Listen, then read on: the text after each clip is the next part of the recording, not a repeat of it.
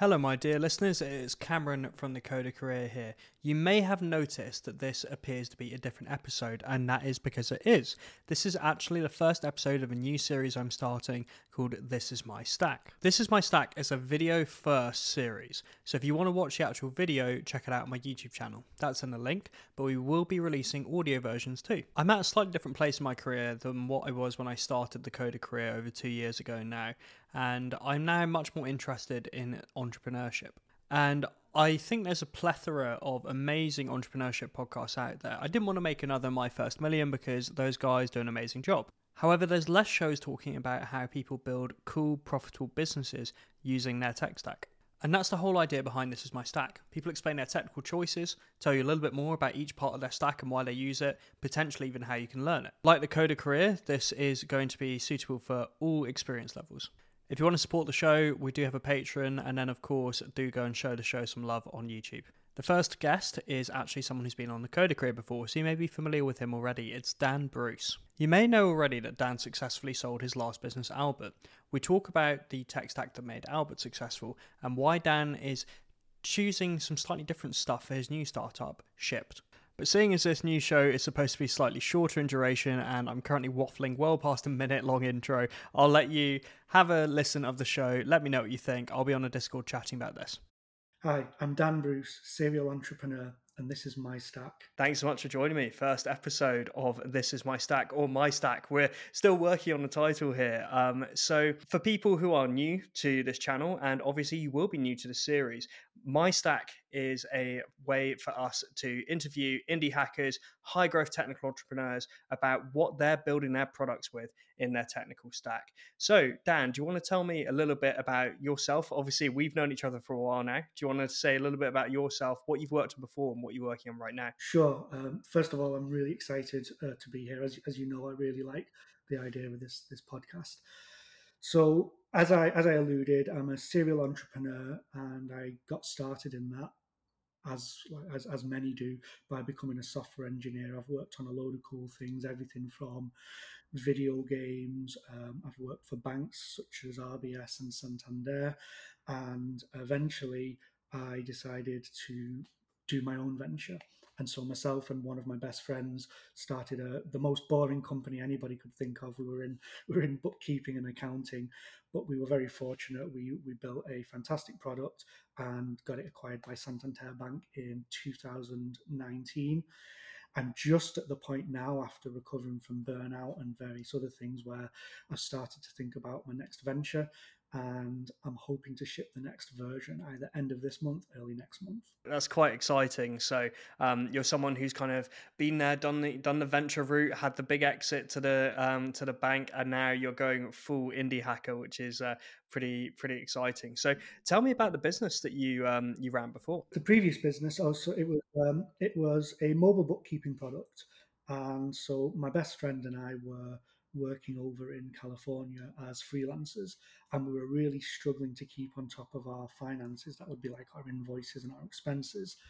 And this is at the time where the major players now, your Invoice to Go, your QuickBooks, weren't really very good on mobile. And so my co-founder and I naively thought, oh, we're going to build a mobile bookkeeping app and we're going to sell it in a year's time.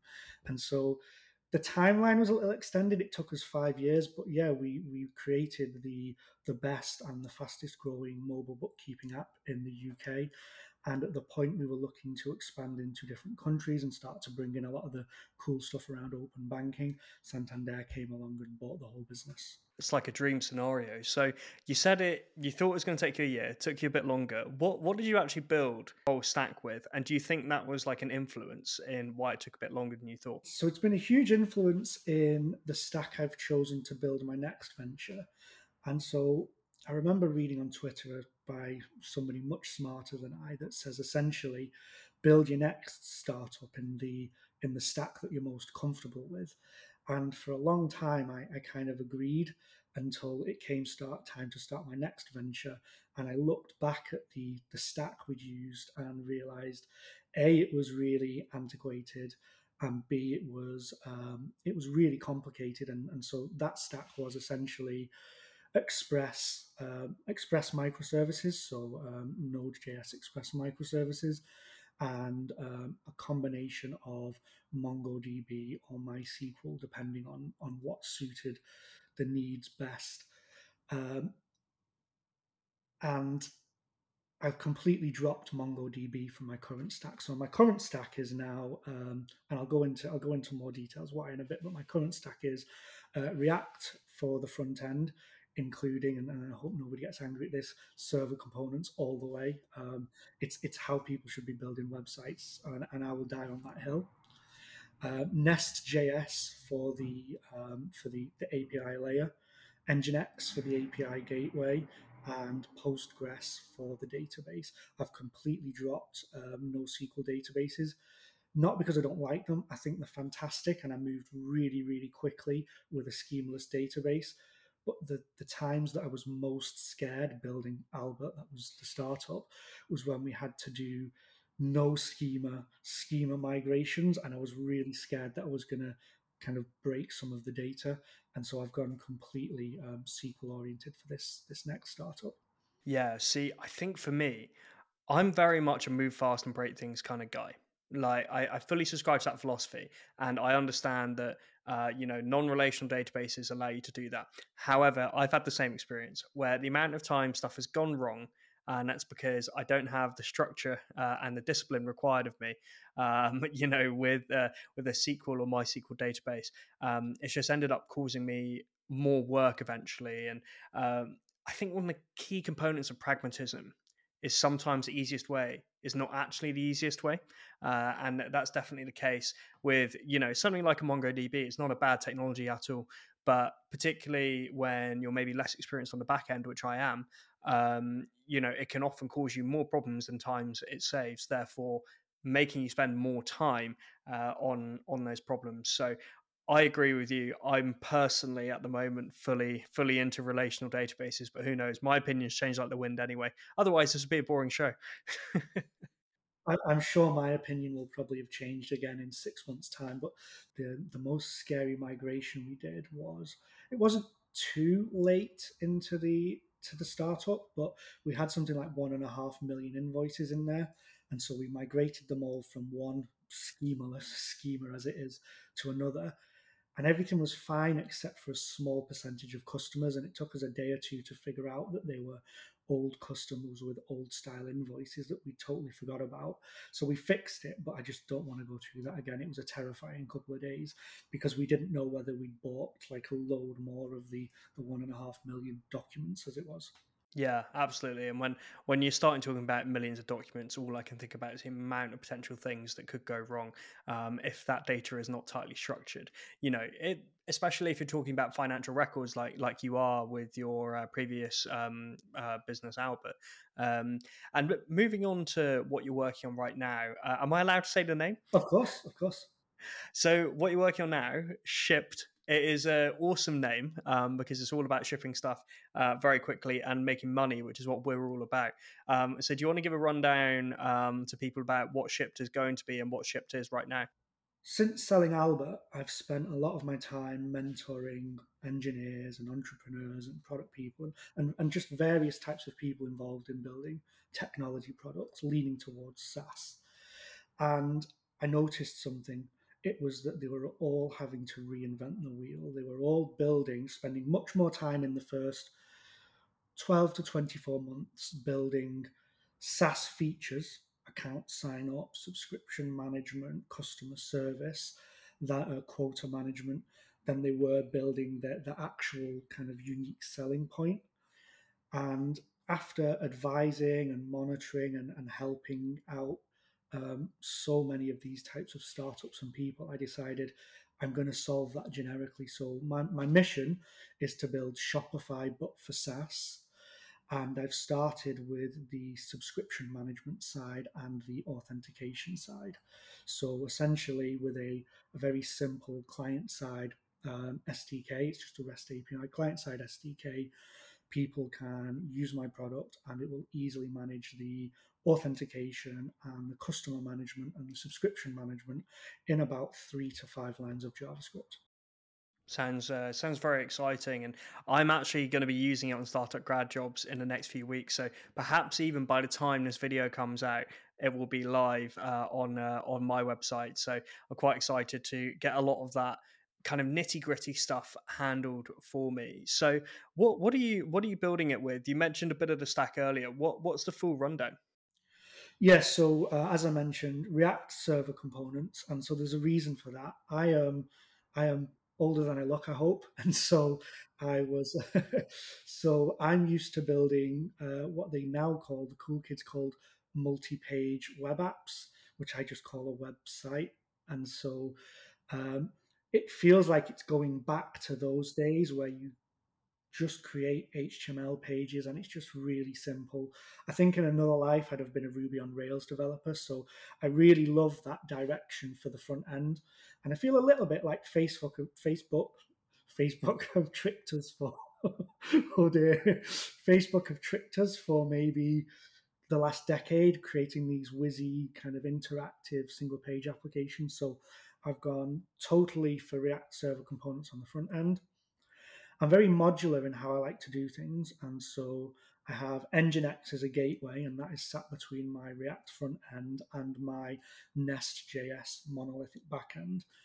And the real reason for using Nginx is simply for its authentication module.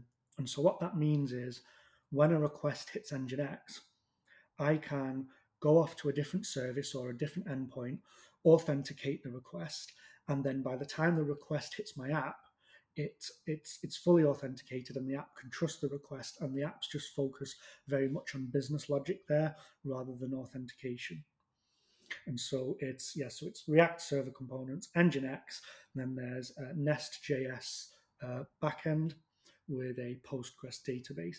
The other reason I like Nest.js is, as I mentioned at Albert, we built this probably overcomplicated microservices system, but my mind does design things in terms of modules. So like a customer module or a tenant module or a subscription module. And so what Nest does is it offers me a modular way to build the product. And if, fingers crossed, it gets big enough, it also offers a very nice way to split those modules out into their own microservices too. So you would say you're pro No, microservices I'm in absolutely general in not that pro. case? Oh, you're No, not. Sorry. no, sorry. Yeah. So I was pro microservices, and um, I still like the idea of them at the right scale and at the right team size. But everybody should be starting with a monolith, and monoliths can scale really, really big. I think at the point the code becomes hard to manage, there's too much going on in the monolith, that would be the right time to start splitting things out. In terms of scale, I'll just keep spinning up more instances of a monolith if that's needed. Yeah, that makes a lot of sense. And I think a lot of the time people really overcomplicate the architecture of their MVP. I've seen this a million times before where people will build as if they already have 10 million users. And don't get me wrong, I love the ambition, love it. But for me, I'm kind of mindful of the fact that most businesses fail, and you have to be brutal about that. So building a monolith at the start is absolutely the best way. If you need to move into microservices, which again you may not even need to, apart from some very specific situations, then you can do that. And I would also say as well, a lot of time people think they need microservices when actually all they need to do is to reorganize their monolith. Because I try and make a habit of every month or so just have a spring clean of the monolith, because you'd be amazed how much easier you can make it to use as a developer and how much quicker you can make it. I think as developers, we're all guilty of wanting to do the cool thing, and myself especially. Uh, but it's a bad reason to do something. And so, yeah, like one of the advice I give to a lot of the entrepreneurs I coach is focus on one metric, and that metric had better be revenue. There is no more important metric. at all. Well, actually, there is one: profit, uh, and survival, if you can count that as a metric. But it's amazing how people will just run away from it and act like it's a dirty word and say, because we're engineers, we don't need to think about the business. The reality of this is, and I actually tweeted this out the other day, hoping for a bit of engagement bait, but didn't get it. Is that the thing is, 99% of the time, you're either coding to make money or save money. And you just have to keep that in mind and prioritize your tasks as such. I completely agree. One of the so one of the tweets that I've got a little bit, I'm having a lot of fun with is these: if you've done X, you've shipped too late. And so, like the last one I did is, if you're not shipping SQLite in production, you've shipped too late. But actually, I disagree with the tweets, and this all comes from going through the acquisition process, whereby I had to go through technical due diligence, and some of the scariest parts were explaining bad technical decisions we've made early on to move quickly. And so I think there's got to be a compromise. And so I don't know if this makes me a good engineer or a bad entrepreneur, or vice versa, but I'm always on the side of automated tests. I use Jest and Supertest for that. I even do unit tests. All my code's very well documented, because you never know when you're going to have to take a month away from an indie project, come back to it, and not know where you are. And so I think, having gone through selling a company and knowing what technical due diligence looks like, I'm very mindful of making sensible decisions that are. I know better how to compromise now, is I think what I'm trying to say. Yeah. And a silly hypothetical.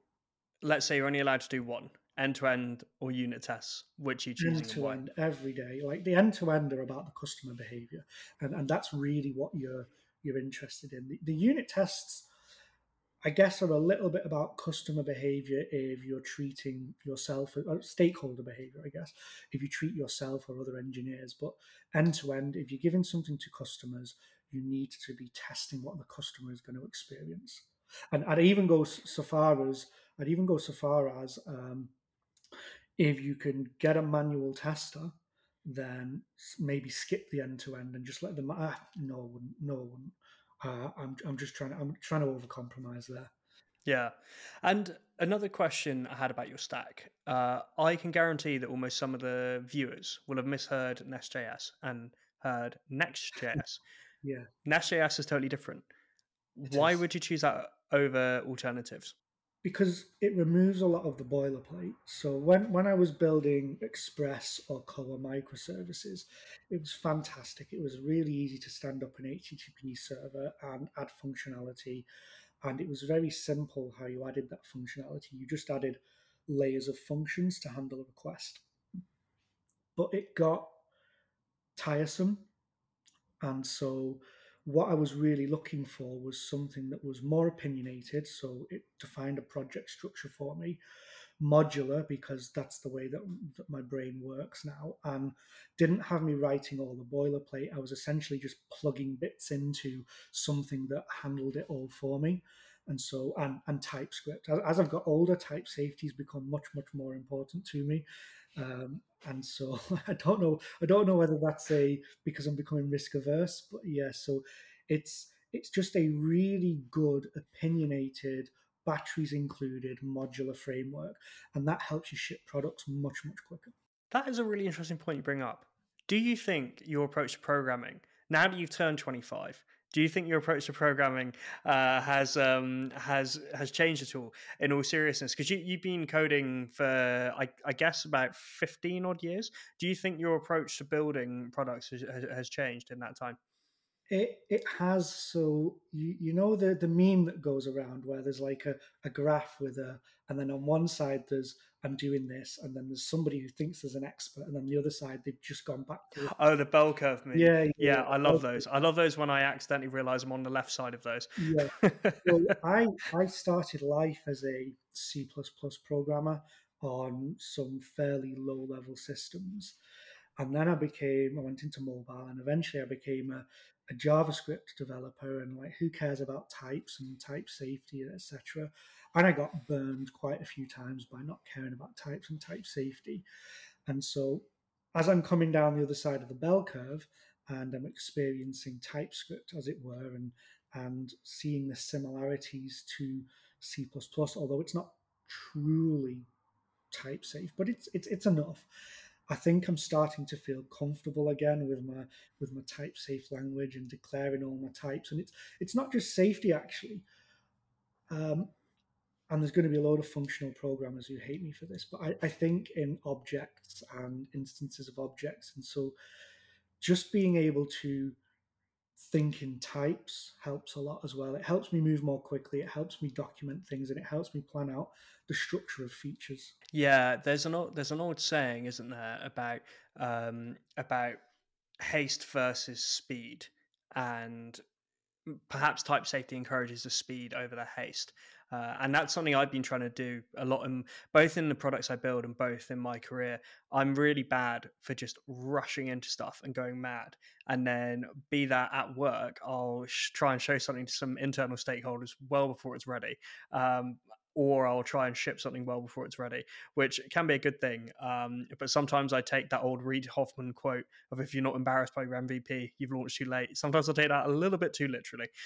I think it's a great quote, and I think it may have been misinterpreted in that you should be embarrassed about your MVP, like it might not look the best, or it might not have core features, but your core feature has to be stable and really showing the value that you're trying to give to other people. Otherwise, people will churn out or not like it for the wrong reasons. For example, if it's buggy. Mm. Um, with one caveat that if the thing you're solving is so painful that people stick around even when it's buggy, you've probably got something that's going to make you a lot of money. I think you've invented a quote there. I think do one thing, but do it well. Dan Bruce, 2023. The one I'm trying to get is I hate this. What is it? Move fast and break things. I'd much rather get measure fast and build things. But yeah, so tell me a little bit about Shipped and like how people can learn more and what they can do if they're interested. Yeah, so I hate this phrase because everyone says if you're in stealth mode, you're scared of your customers, but it's in stealth mode because it's just not stable right now. And like I've just said, I need to ship. It needs to be, and it's only one very thin slice of what a SaaS app should be. It needs to be stable and it needs to have a good developer experience. Where I'm at now. So, how can people get in touch with me? LinkedIn, Twitter, email through you. As we've mentioned, you're going to be my first customer, so I'm rushing to get things ready. I'm looking for 4 more customers, 4 early stage SaaS founders who don't want to go through the hassle of handling authentication and subscription management, and are also willing to come on a bit of a journey as I build out all the other things that help people build SaaSes and kind of getting first exposure to that. Brilliant. Sounds good. So do get in touch with Dan if you are interested in Shipped because it's going to be a very exciting product and it's going to save you a lot of time. If you enjoyed this first episode of this new series, please do let me know. Leave a comment if you're watching on YouTube. And if you're listening in, head on over to the YouTube channel. Could really use your support. But thanks again for checking out the first episode of This Is My Stack. And thank you, Dan, for being the guinea pig and being the first of hopefully many episodes. Thanks, Cam. It was great fun.